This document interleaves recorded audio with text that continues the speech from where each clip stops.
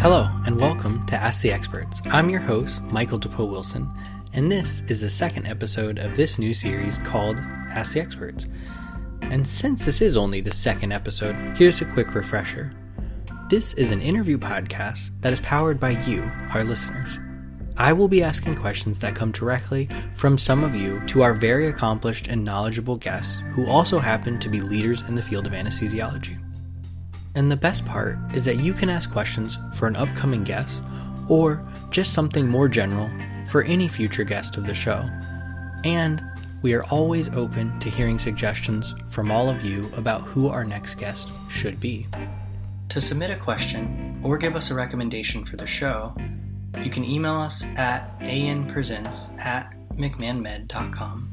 That's spelled McMahonmed.com, or reach out to us on Twitter at Anesthesia News, and I'll include details for both of those in the description of the episode.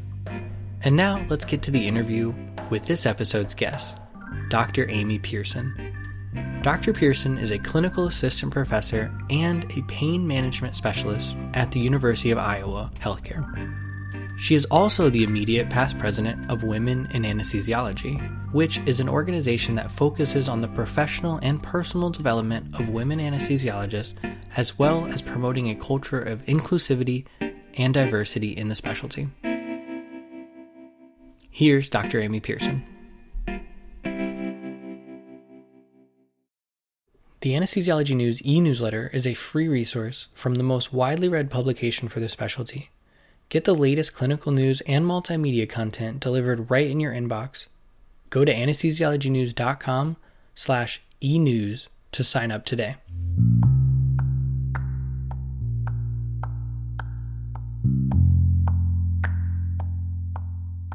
Okay, and welcome to the show, Dr. Amy Pearson, and thank you so much for being here. Thank you, Michael.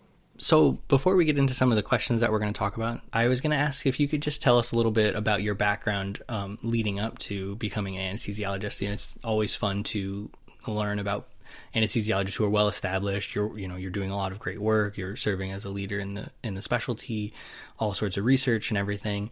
But where did you get started is kind of always fun to go back and revisit that. So could you tell us, when did you first know that you wanted to be an anesthesiologist?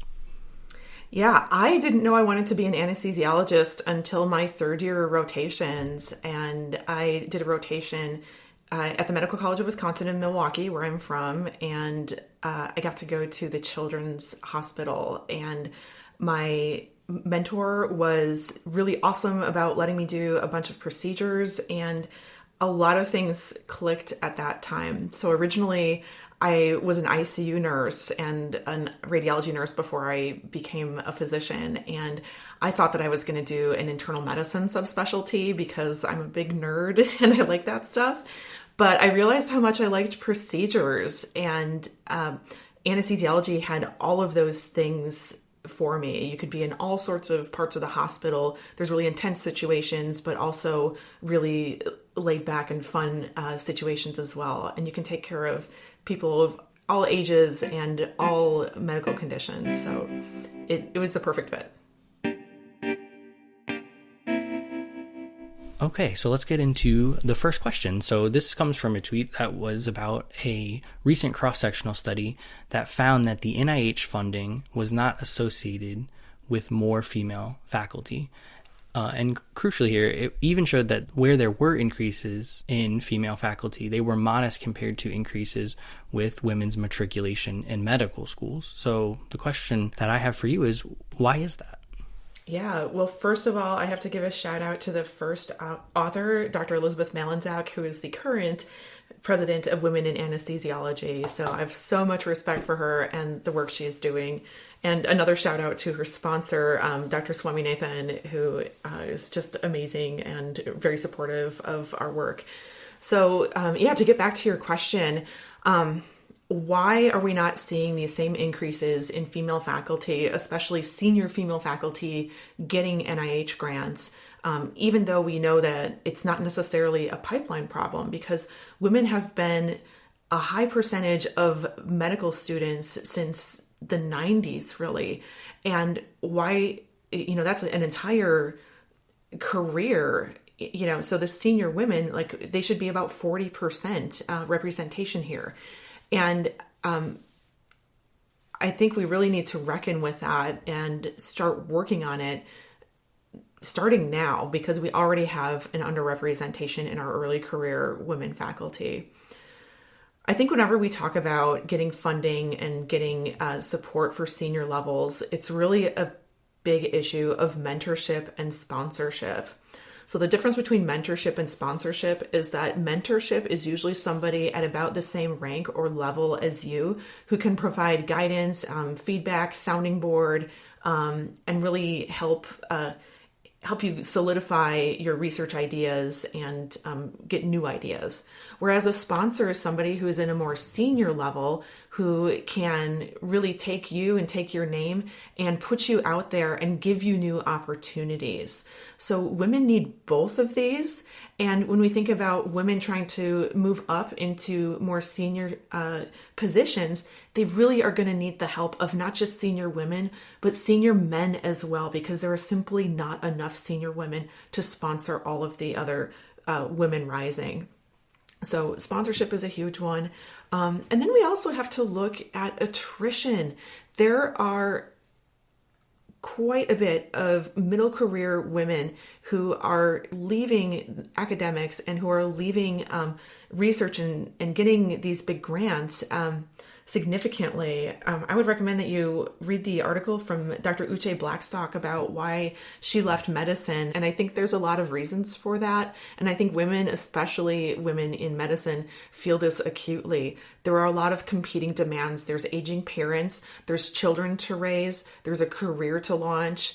And I think when we talk about women in these careers, there's added stresses. I think we have these expectations of emotional availability and time, not just from our children and spouses, but also at work. We're often the ones that are mediating disagreements among staff or called in to help fix some kind of highly emotionally charged situations. And that can really wear on somebody without having an outlet. We do a lot more extra hours on home and childcare duties. The estimate is 8.5 extra hours per week. It's an entire shift. And then maybe most importantly, there's this effort reward imbalance. So there's a pay gap, there's a promotion gap, there's an awards gap, there's a position gap. So you work so hard, and just seeing that there's nobody who looks like you in these places where you want to end up and nobody sponsoring you to get there, it gets pretty exhausting and demoralizing. And a lot of women decide their hard work and effort is better placed elsewhere, where they feel that they can get that reward for their effort. Okay.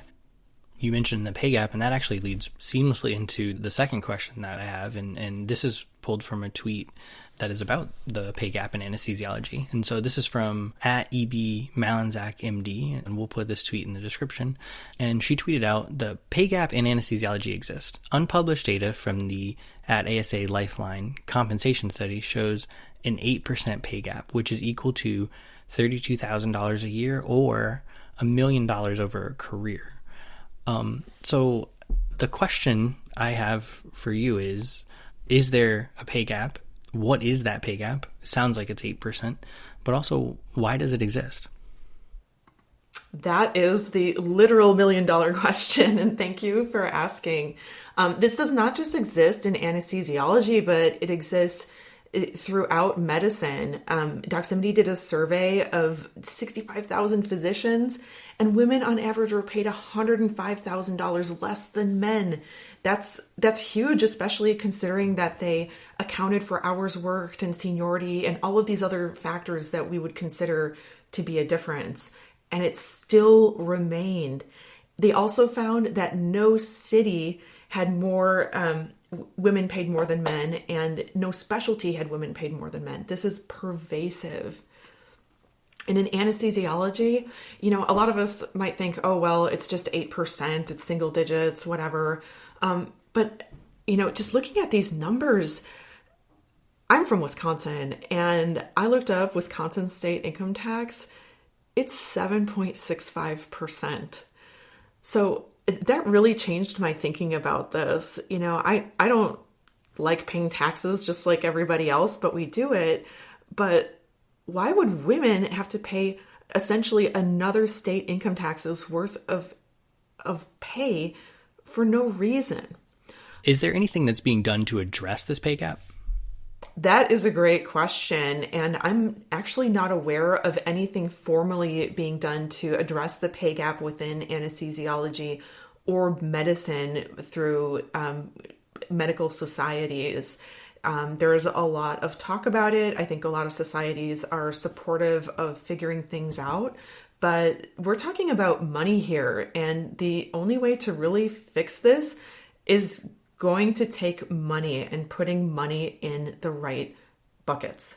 So I think we all know what needs to be done, which is simply collect the information and take into consideration all the other factors. And if a pay gap remains, pay women what they're worth. It's just easier said than done. Okay, let's go straight to question 3. And question 3 features you actually in the tweet. So the tweet is at Amy Pearson, MD, busting myths about women in medicine in grand rounds this morning. And it goes on to say that if residency shifted to milestone-based competency, that women would graduate 3 months later than their male colleagues. 3 months. Emphasis added.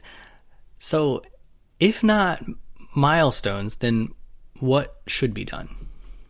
Yeah, so that data comes from a study of emergency medicine trainees. And what they found was that women who were in their very first year of training had milestone scores exactly the same as women. But then as they became more senior and in their PGY3 or senior year of emergency medicine residency, they peaked at milestone 3, whereas the men peaked above milestone 4. And when they looked further into this data, what really became clear was that women's feedback was not consistent. And they received a lot of discordant feedback about how they should act in terms of assertiveness and being leaders in their team. And really what became apparent was that there are people in levels of authority who just were not comfortable with women in assertive or authoritative roles. And that was hurting their scores. So it really does seem like the milestones are hampered by the fact that faculty may be biased and maybe a little bit uncomfortable with women in positions of authority. So then the question is, if not milestone, then what? So right now we have time-based anesthesiology training, and all residency training right now is time-based, where basically you must complete a minimum level of procedures or patient types, but you also must complete in anesthesiology, it's 36 months of categorical anesthesia training in addition to an intern year. I think that will probably continue, hopefully, until we sort this milestone information out. So I think the biggest things are educating faculty, and that includes, senior faculty, program directors, and even peers for residents about biases. And if you have enough of an N for your at least your quantitative data, you can actually Z-score it so that it accounts for somebody's bias. I think if we are going to go to milestone-based training, we have to account for the inherent bias in evaluations. We're going to move on to another section of questions. So that wraps up our Twitter-based questions. And that's some really great insights that you shared with us there. And we will post a link to all of those tweets so you can see more of that and some more information about what Dr. Pearson shared in her answers as well. So you can find all that in the show description. Now, moving on to this next section, speaking of myth busting from that last tweet, we have a special round 2 of questions this month. So it's going to be a myth busting round. Now, I understand that you've given a talk focused on this specifically, busting myths and breaking down the common myths around diversity, around equity, around inclusion. So the way we'll do this is that I'll make a statement that represents one of these commonly held beliefs or myths, and you will bust it for us. So it'll be kind of like a little bit of a rapid fire round 2 of questions. So we'll jump right into it then. Myth number 1: anesthesiology should be popular among women medical students. Is it bad that I still believe this myth? Well, I guess that's why it's a myth, right? Yes, I personally believe anesthesiology should be popular among women medical students, but the fact is it is not. If you look at the 10 top specialties in terms of numbers, anesthesiology is the 10th when it comes to the representation of women medical students choosing anesthesiology. They choose surgery over us, they choose emergency medicine, they choose internal medicine subspecialties, everything. And it's a little befuddling to me, and we don't have a good reason why. But what we know so far is that part of why women may not be choosing anesthesiology, one is that they're not exposed to it. And a lot of medical schools are getting rid of anesthesiology in the third-year core rotations. So they don't have even a chance to try anesthesiology or see what we're all about. The other thing is that if we have a low representation of women in anesthesiology, women medical students are going to see that. And we know that for every 1% increase in female faculty, there's a 1.45% increase in women trainees. So increasing faculty is really important. The other thing is when women residents are looking at programs, what seems to be important to them is if there are other women residents in those programs. So I think there are a lot of things that maybe are modifiable that could get medical students more interested in anesthesiology. Okay, yeah, and it's amazing. You mentioned that they're taking the requirement out of third year. How many times I've heard anesthesiologists say they chose anesthesiology because of that requirement. They got into their third year and they were doing the rotation with anesthesiology, and it opened their eyes to the possibilities there. So, yeah, I can definitely see how that one would play a role. So myth number 2, if women don't choose our program or practice, we can't help it. Yeah, that's a great one. And sometimes it might feel like that too, especially when you feel like you're trying really hard and nothing is happening. I did mention a couple of the modifiable factors just a minute ago, but part of that is just really advocating for getting women in the door and seeing how awesome anesthesiology or your practice is. There's that diversity portion where you just need the numbers, but then there's the equity and inclusion where women have to feel like, they're heard, they're respected, and they have the same opportunities for leadership as well.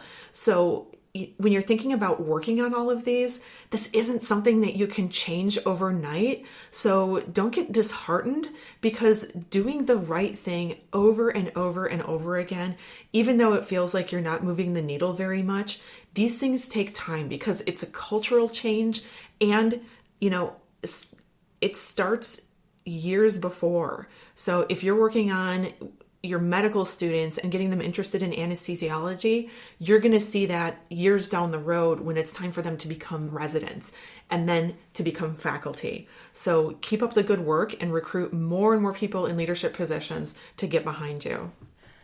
Okay, moving to myth number 3, and we've touched on this a little bit. The myth is, if residents were allowed to graduate by just achieving their milestones, maybe it would be easier for women to take maternity leave in residency without making up the time.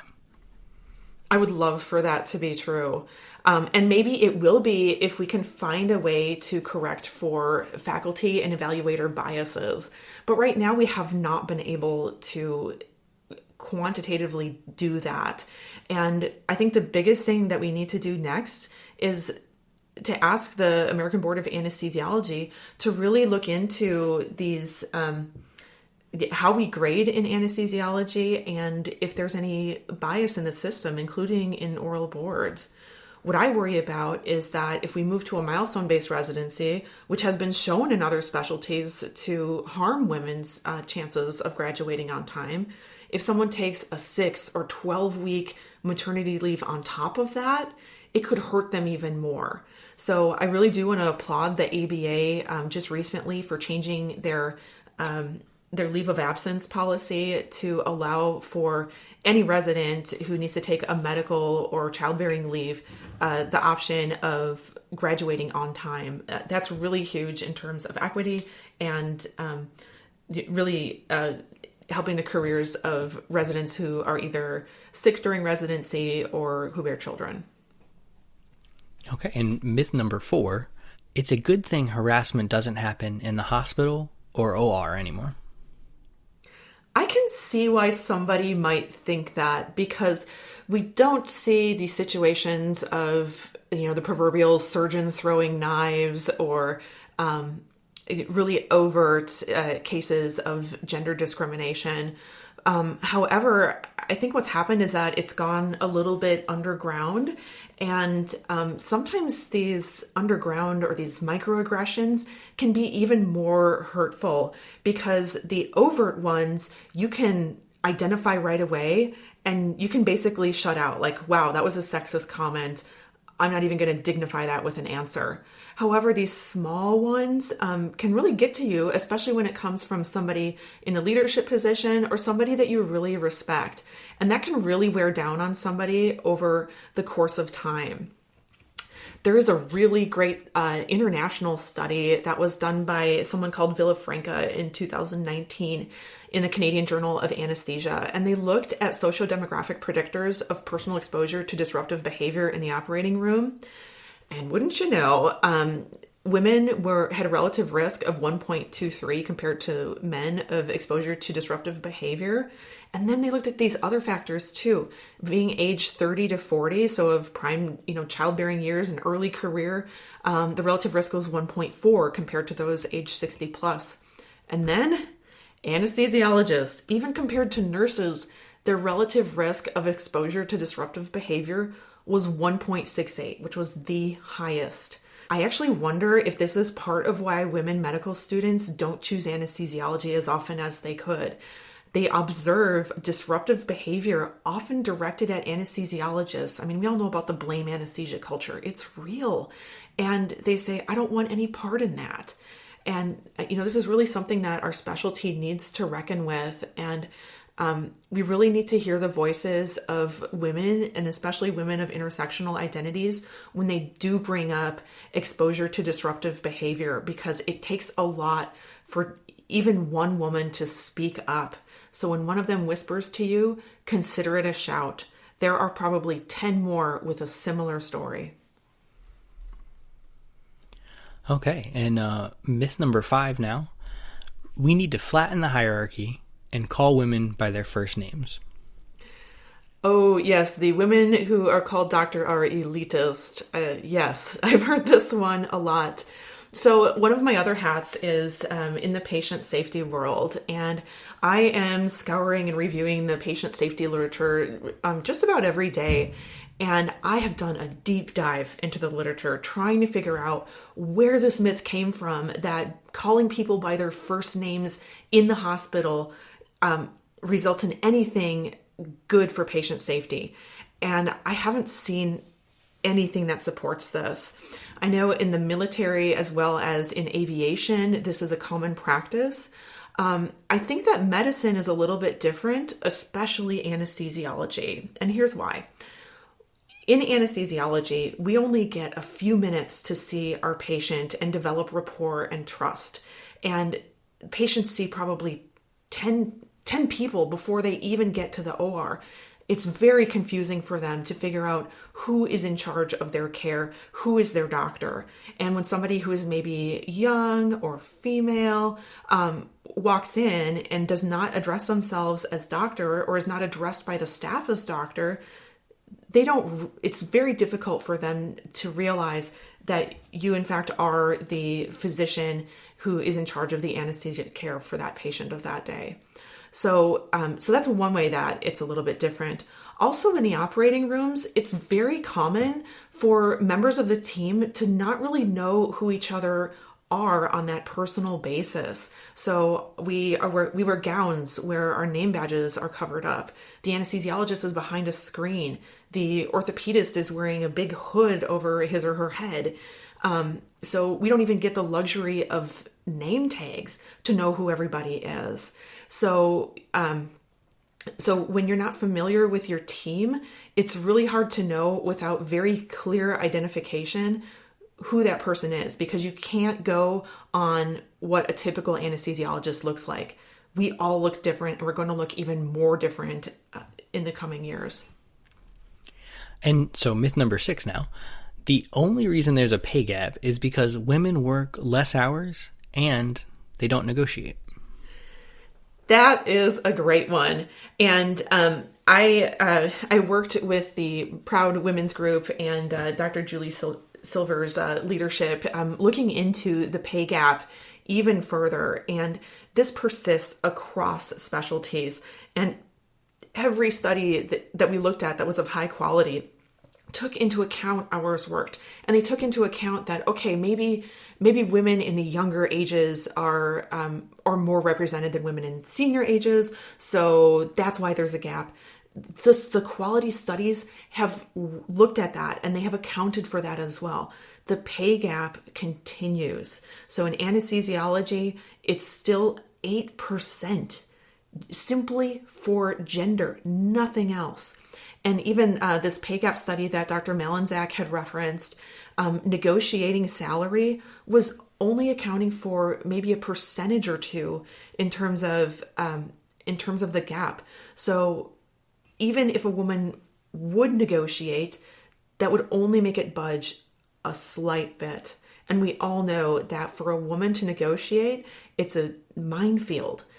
You have this likability tax. So you want to be seen as a good worker. You want to be offered the job, but you also want to be paid well for what you're doing. And you don't want to be punished for being perceived as too aggressive when you ask for what you want. Right. Okay. So myth number 7, it's easy to have kids in medical school, residency, and practice. I have to say, I can't imagine how this one would be true. It's hard in all of those. You are absolutely correct. I think this comes up so often for women trainees who are trying to figure out how they want their family to look, whether they're going to have children at all and when. And it would be great if we could have a definitive answer that yes, medical school is the right time or practice is the right time. And that's assuming that everybody is feeling that they're at the right stage of life at that time. Some people are not ready to have children until they're well into practice. Some people are ready, like I was in medical school. So what we found is, shockingly, there is no right time. When we surveyed the women of the American Society of Anesthesiologists, it turned out that more than 10% of them would counsel a woman against a career in anesthesiology due to issues related to motherhood. This is really sad to me, but I can actually see why that would be. When we looked further into the data, what really became apparent was that the unique thing about these women who would counsel against anesthesiology were more likely to say that they had to change the age at which they wish they had kids and the number of children that they had because of all their work demands. Whereas women who would counsel for a career in anesthesiology were not as likely to have changed or altered their childbearing plans. And then we looked at all these other factors too. Okay, well, maybe women wouldn't counsel against anesthesiology if they had longer maternity leaves, if they had exposure to other women in their training program, if they had children in practice, if they had children at all. All of those other factors did not matter. What mattered was that the woman felt that they could choose the timing and the age at which she wished to have children. I thought that was really powerful and a testament to autonomy. You know, even if you get a 4-week maternity leave, if the woman's cool with that, that's not going to affect her thoughts on anesthesiology. What matters is that she feels that she had control over these decisions about her fertility. And it's interesting because I don't know if you've seen this report. It just came out, I think, a couple days ago. There's, I think CBS News had a long article about there's just not as many people having children. I think some of the experts were even calling it a crisis, that there's just broadly people aren't having as many kids now as they used to. I think they mentioned a lot of similar things that you mentioned. Obviously that's heightened when you consider the stress that comes with med school and residency and all of that as well. So that's very interesting. I think the social supports that used to be there just simply aren't there. You know, thinking about having to pay for a child's education, paying for their health care, paying for their child care. I mean, as a resident, that almost sunk us, to be honest. And, it's harder for example, for grandparents to take care of children because they have to work themselves to keep their health care. So we just don't have as much of that social safety net, at least in the United States, to allow for more children to be born. Moving on to myth number 8. Mothers going part-time are the reason there's a physician shortage. I love that you asked me this one because it's one of my favorite myths to bust. So there's a little bit of truth in that physicians going part-time has actually increased quite a bit, about 62% of an increase. And yes, women of early motherhood ages, 35 to 44, 40% of them are part-time. So that is a good chunk of young physicians working part-time. And this may be part-time as in, 0.8 where they work 4 instead of 5 days a week. I think some people think of part-time as, they only work a couple of hours a week. That's very rare for physicians. But the other fastest growing segment of people going part-time are actually senior male physicians approaching retirement.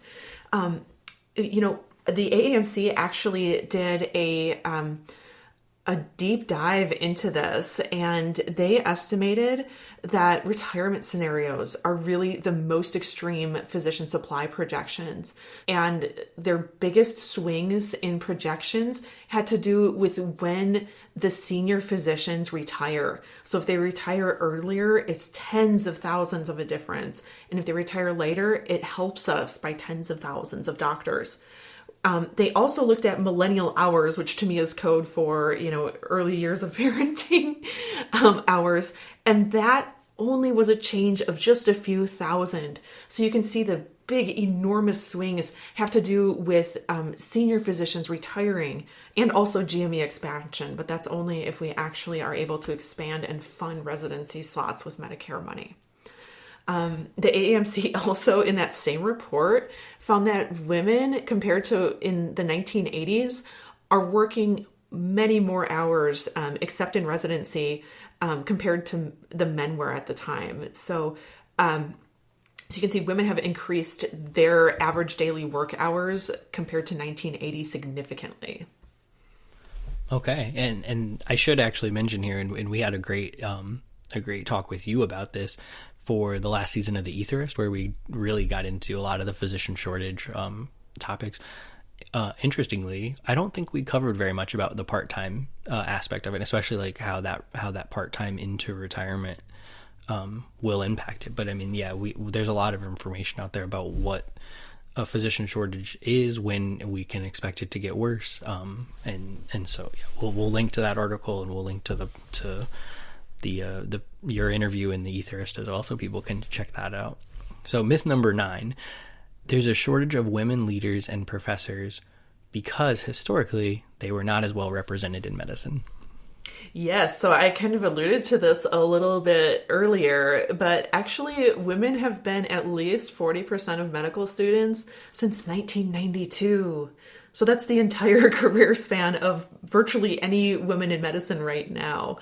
And let's see, 2019, women were 52.4% of medical students. So we really can't say that the pipeline is the problem. The pipeline's been there for every single woman that is currently practicing medicine. And we need to think a little bit more about why these women are not in these positions of leadership.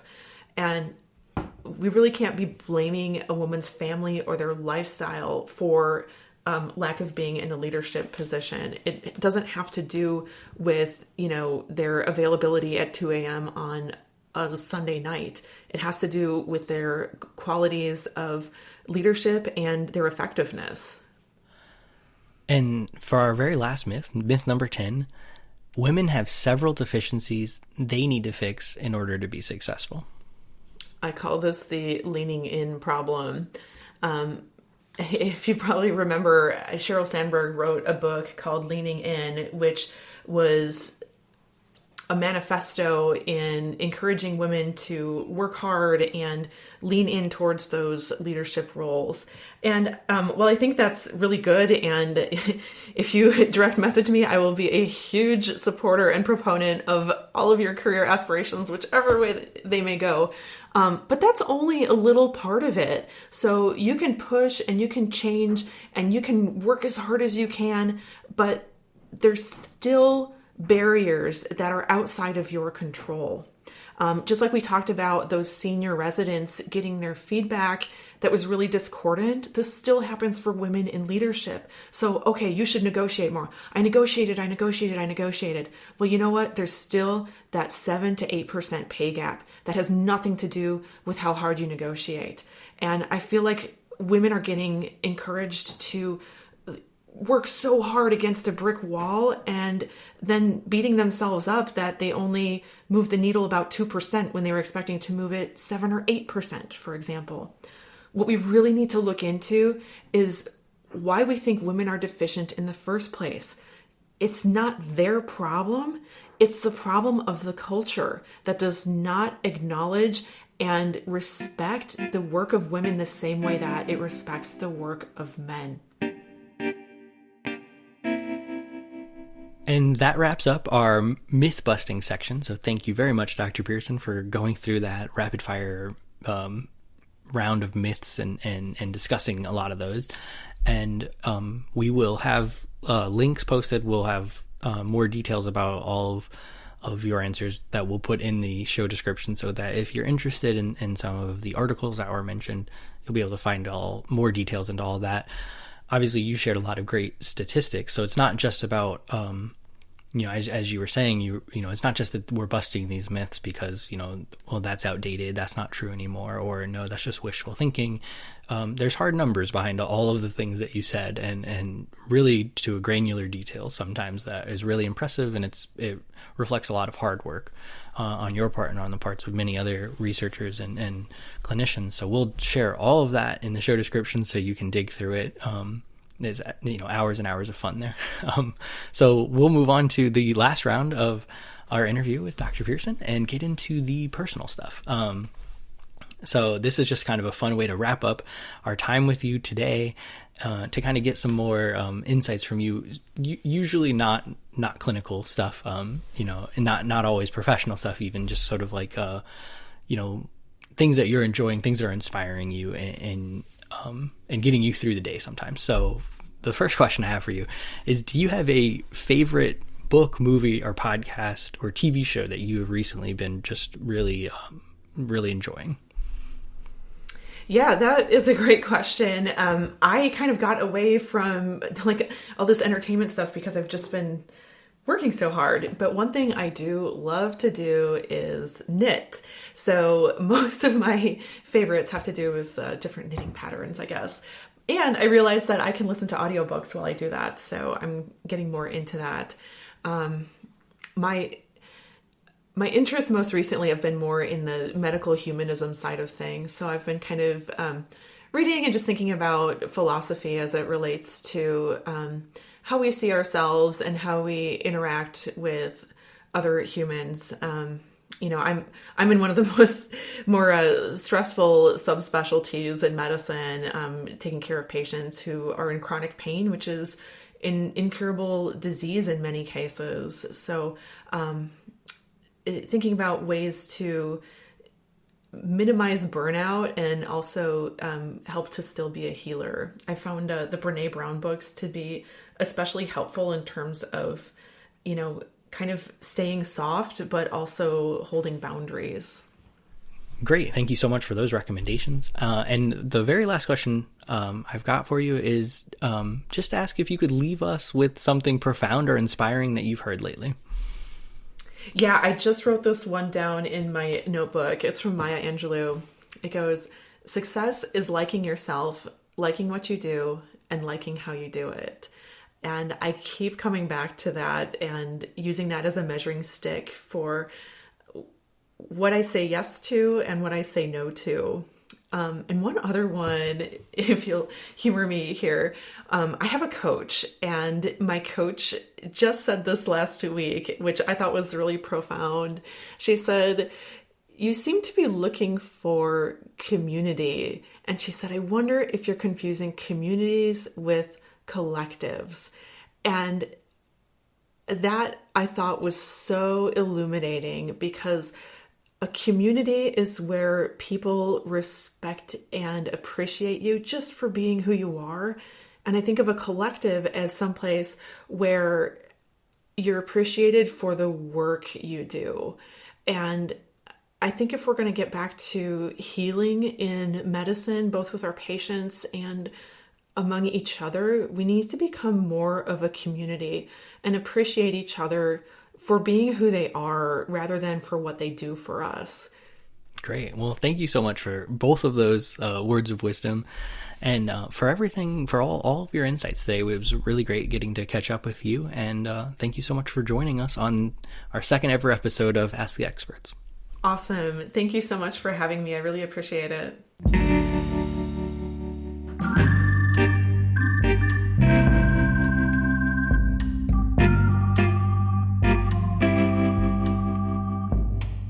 Thank you so much to Dr. Pearson for being our guest here on Ask the Experts, and thank you to all of you for joining us. Now I would like to formally announce that our next guest for the show is going to be Dr. Karen Seibert.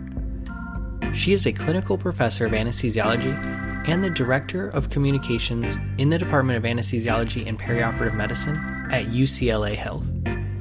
If you have a specific question for Dr. Seibert, or just a general question, then you can send that to us either by email at anpresents@mcmahonmed.com or connect with us on Twitter at Anesthesia News. And if you enjoyed the show, remember to leave us a rating or review, because it helps others discover the show as well. And as always, thank you for listening.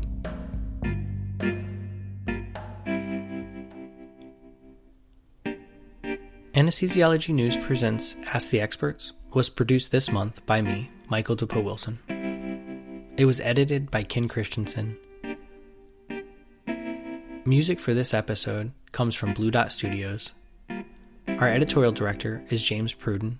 The rest of the team is Richard Tordo, Justin Kabak, Blake Dennis, Betty Zong, Kristen Janicone, Lucia Scanlon, Kwang Yi Chung, Sophia Lee, and Sam Steinfeld.